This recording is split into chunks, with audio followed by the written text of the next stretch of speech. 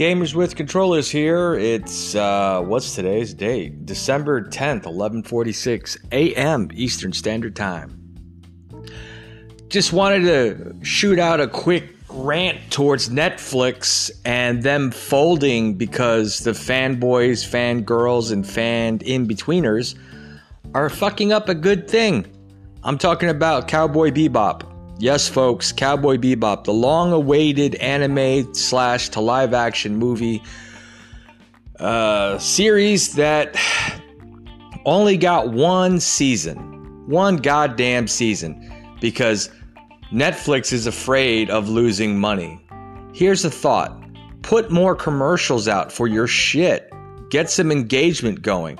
The true fans love what you have put out.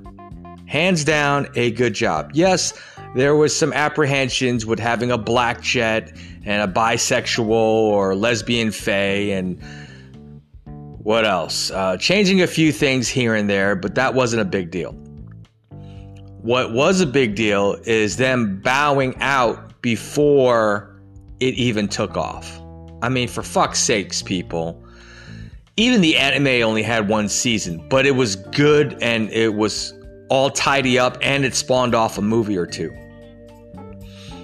The series has potential. They need to stop with the pre-cancel culture bullshit of fear of offending fans and just put the shit out there. It will make you money. You have Netflix money, for Christ's sakes.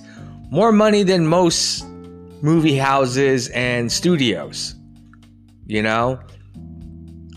I hope someone in the Netflix universe hears this and reconsiders the horrible decision that was made.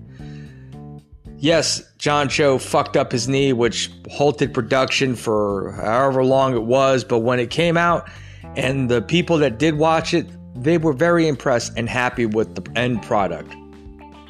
Put out season 2. I mean,